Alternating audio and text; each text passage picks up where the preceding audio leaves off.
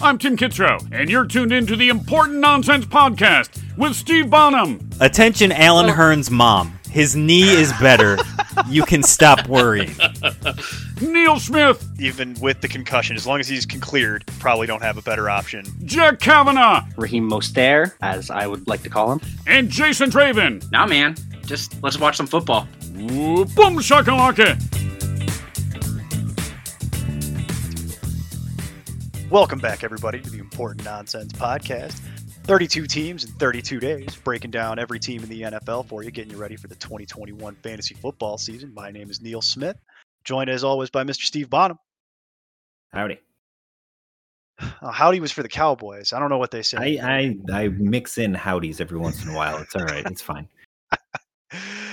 Well, as always, we're going to be breaking down a team for you today, and we will be referencing the Fantasy Pros ECR. We'll also be referencing our own collateral, which you can find at importantnonsense.com. Also, check out importantnonsense.com/Patreon. If you like what you hear, help us keep the lights on.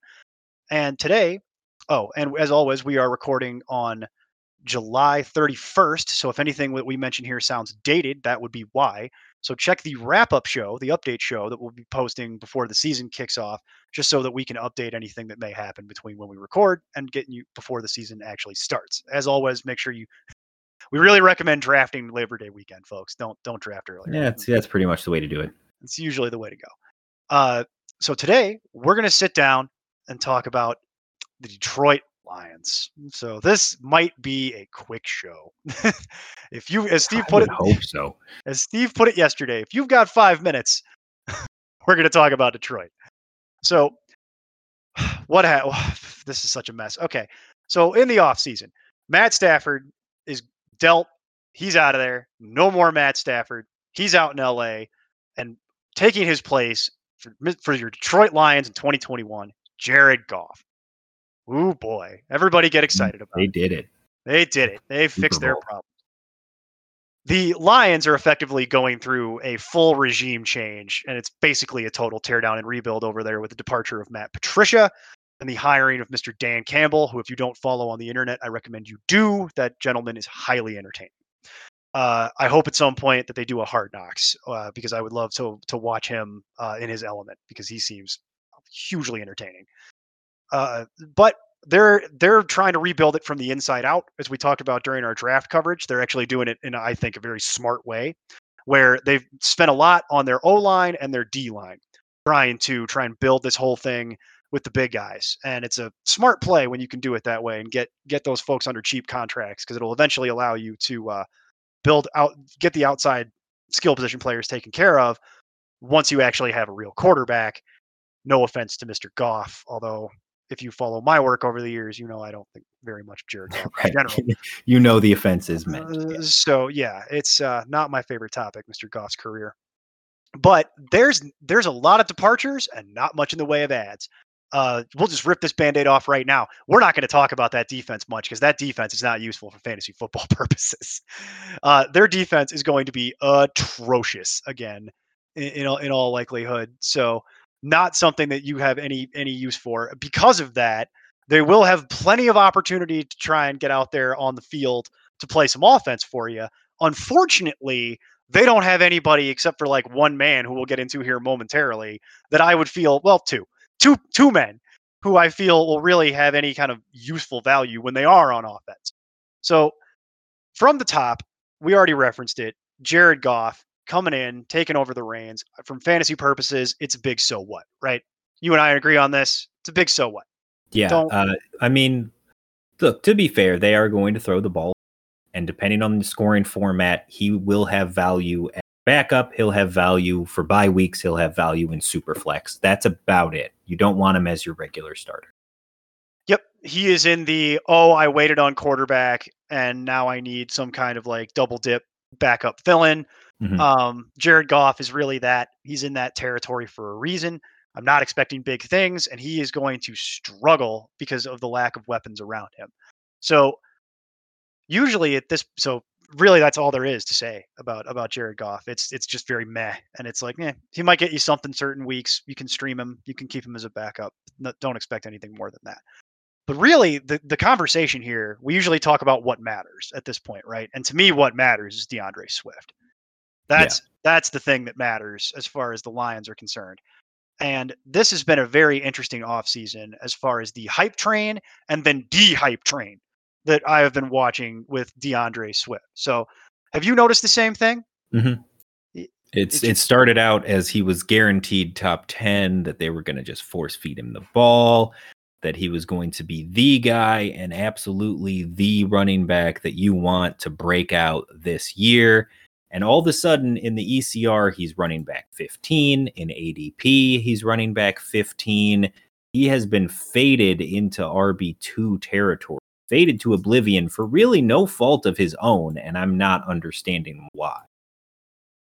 I think part of it might be because in the offseason, they did bring in Jamal Williams, and there's been a lot of positive buzz around Jamal Williams, especially recently coming out of camp. There's a lot of reports saying that Dan Campbell views Jamal Williams as a true A-back, and that he views this as more of a committee, I should say, between Swift and Williams.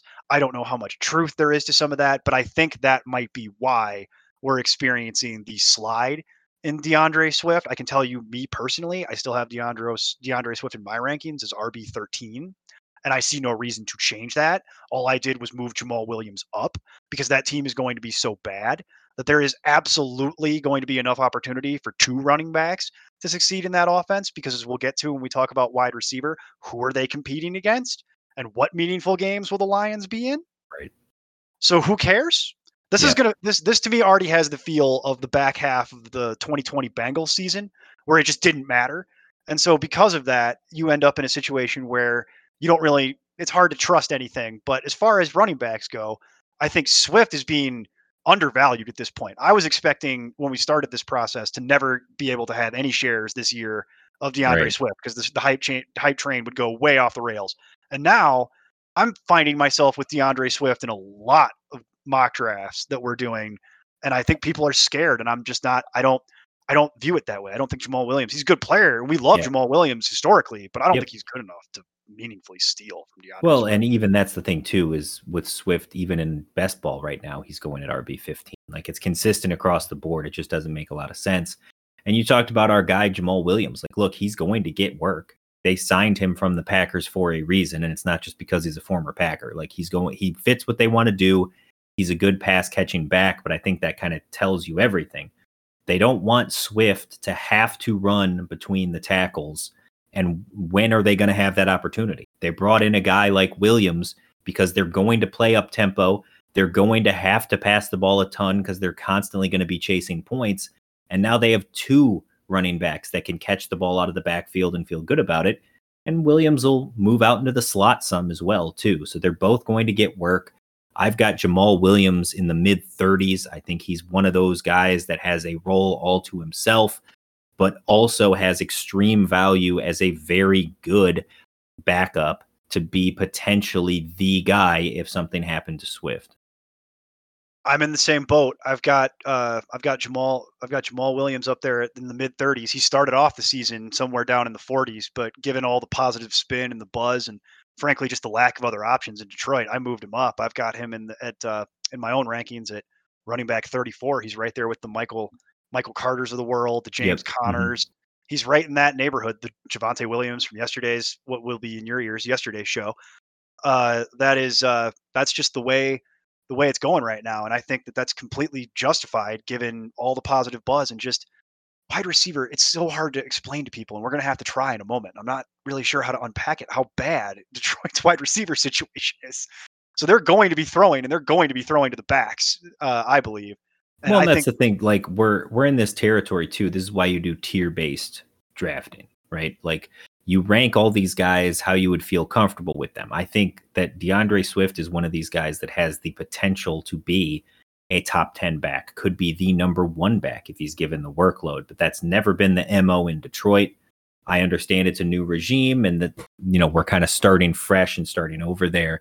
But at the same time, you've got a guy in Swift who's extremely talented. Remember, he was my number one guy coming out last year. Number two was Jonathan Taylor. And I still don't regret that. I still think they were the best two available on the board. But Swift is a guy who can do everything. He can catch the ball. He can run effectively between the tackles. He can get you that touchdown at the goal line, which not a lot of these scat backs can do. So Swift is an extremely talented guy. I've got him in line basically with ADP and consensus, but he's in this tier with Carson, Gibson, Mixon, Chubb of guys where if I get him as my RB1, I feel pretty decent about it. If I get him as my RB2, I feel great. And based on his current ADP, you can do that at a relatively cheap cost. He's going at the top end of the 3rd round right now. So I can get DeAndre Swift. I can essentially have a top 3 pick, get a Dalvin Cook, get a Derrick Henry, get a Christian McCaffrey, and be able to come back, get DeAndre Swift and a receiver, and just feel like I've started off my team very well. And that's how I feel about it as well. So, and I guess the only other thing to discuss about it then is, how do you feel about rostering both? Would you be interested in that as you go into your draft? Just get them both, since you can get it kind of a little bit of a value on where we have DeAndre Swift. Maybe be willing to have Jamal Williams just in case something was to happen.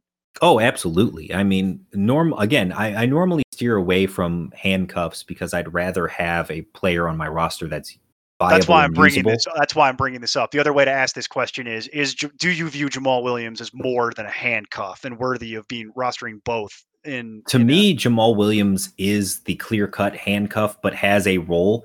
I find it hard to believe on a weekly basis he's going to have enough fantasy value to be a flex or to have some kind of use.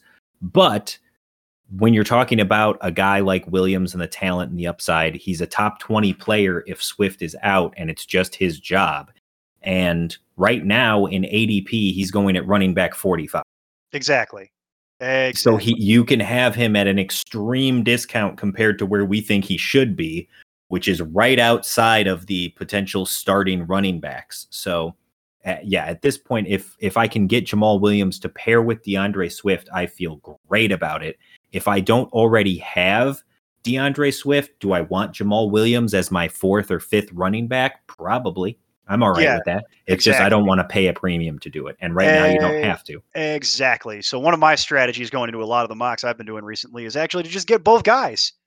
Just take them both. You can have Swift as your RB2, and then you can get Williams later on in your draft at a value, and you build out a nice little running back room for yourself, and you don't have to do much. And they're both gonna have a lot of value for you. So that's the highlight, folks, of our Detroit Lions coverage, because now not necessarily. Let's pivot to the other semi-highlight, which is TJ Hawkins. Sure. Because we want to talk about the stuff that matters. There you go. And then we'll be done. And then we'll be done. We'll be done.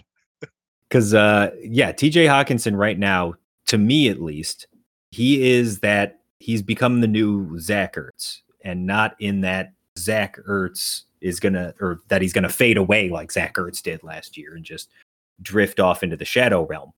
But that he is kind of the guy trapped in that purgatory at 4. He's not necessarily part of the big 3. I think he's better than anyone else from 5 down. I think he's right there firmly in the middle in a tier all by his lonesome at number 4 on the tight end list. We are like on an island in that, though. Are you with me? Am I speaking for you, or? No, I have TJ Hawkinson in my personal rankings at tight end 4, and he is in that Zach Ertz. He's not by himself like Zach Ertz was last year, right? And then there's other years where you could reference, but last year Zach Ertz was tight end 4, and he was literally on tier 1. I don't have it that way, but TJ Hawkinson is the number 1 tight end for me in tier 2. Right. He's the guy that I'm targeting if I want to maybe. To be fair, when you're looking at my rankings, I don't have Hawkinson in a tier by himself. To me, I think he is the clear guy at 4, but I do have him in my tier 2 with you as well. But he's right there with it's him and Andrews, and then Fant and everything else. Everything else. Yeah, exactly. But what's interesting is right now he is number 4 at tight end in the ECR, but he's number 6 at tight end in the ADP behind Andrews and Pitts. And the gap between him, Pitts, and Andrews just keeps getting larger and larger.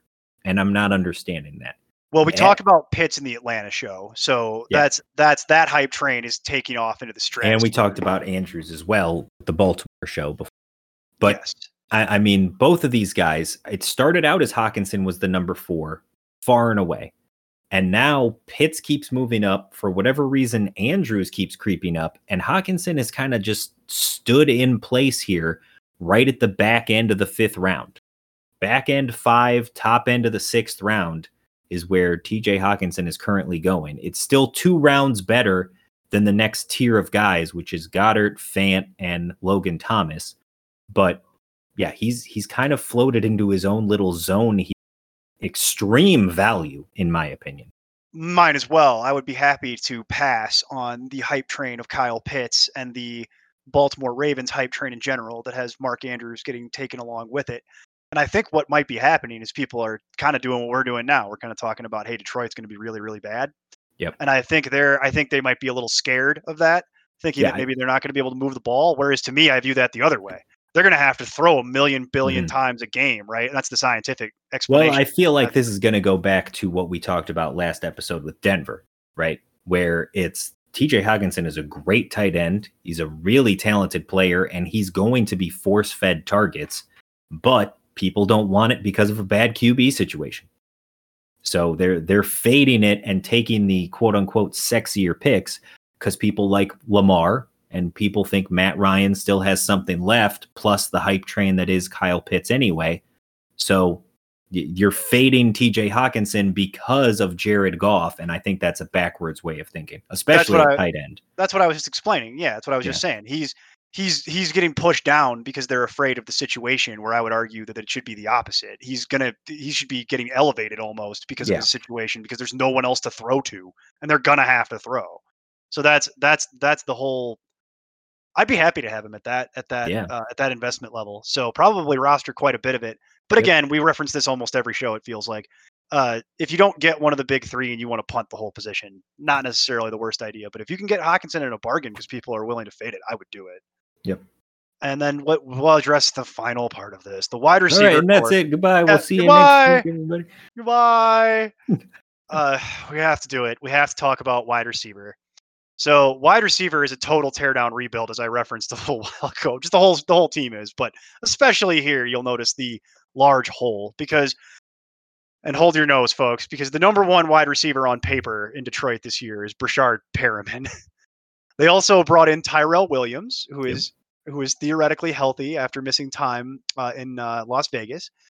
And then they drafted Amon-Ra St. Brown, who I happen to like quite a bit. He's coming out of college. He's a very, very interesting player to watch play. He's very, very electric, and he's got pretty good hands. They also have Quintez Cephas still from last year's draft. Right. And they have Damian Ratley and Sage Surratt. And there's just a lot of names on this sheet of paper, and none of them really matter. Because with Brashard Perriman leading it out of the charge, I don't care. He's still in the 60s for me. It doesn't matter. I'm not interested in this for fantasy purposes. I've been burnt on this, and I don't know if anybody feels differently about this in the community, or they really want, you're still expecting some sort of huge return to form from Perriman. But for me, I just don't want the headache. In my own personal rankings, I have him at 67, and he's the primary pass catcher, and I just don't care for out of the wide receiver room. Do you have any interest in any of the names that I rattled off there?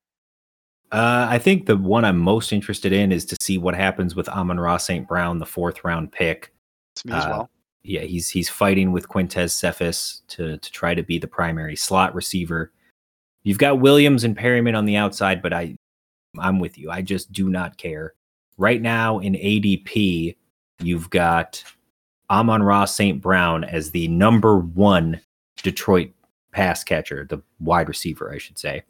At wide receiver 66 and Perriman at wide receiver 78. And literally the only reason that's the case is because it's wide receiver 66, but that's 206 overall, which would be the 18th round. So you're either in an extremely deep draft or he's just not being drafted at all. You don't have a single wide receiver going in draftable range for the Lions. Perriman is the top guy in the ECR, just ahead of St. Brown, but again, you're in the 70s.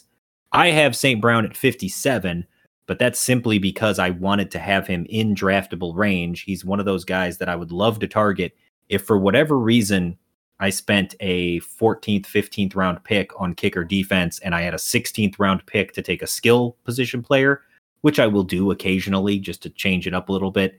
He's one of those guys that's going to fall into that 16th round category that I'm going to take a dart throw on and see maybe something comes of it. That's exactly how I feel about it. There's only one name that I feel like anybody needs to know out of the wide receiver room, and it's Amon-Ra St. Brown. And I would do the exact same thing.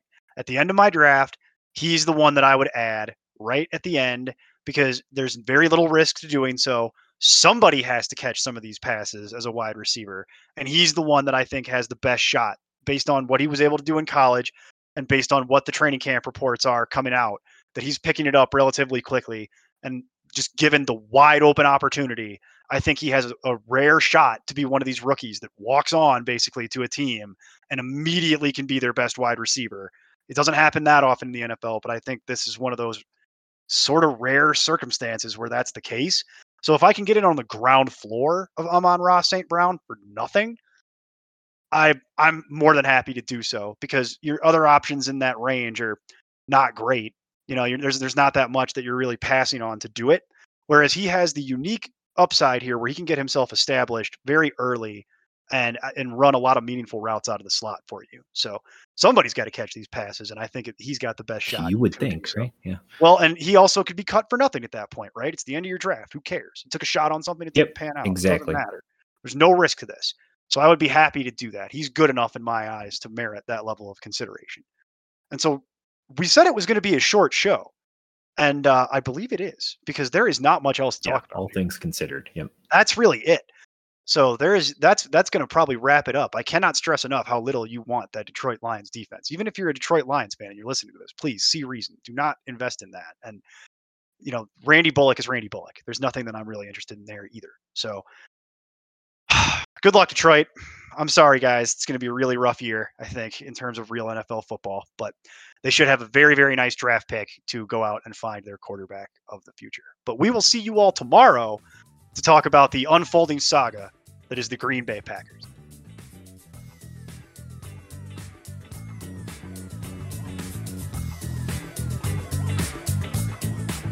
Music for this podcast is provided by Lee Rosevere.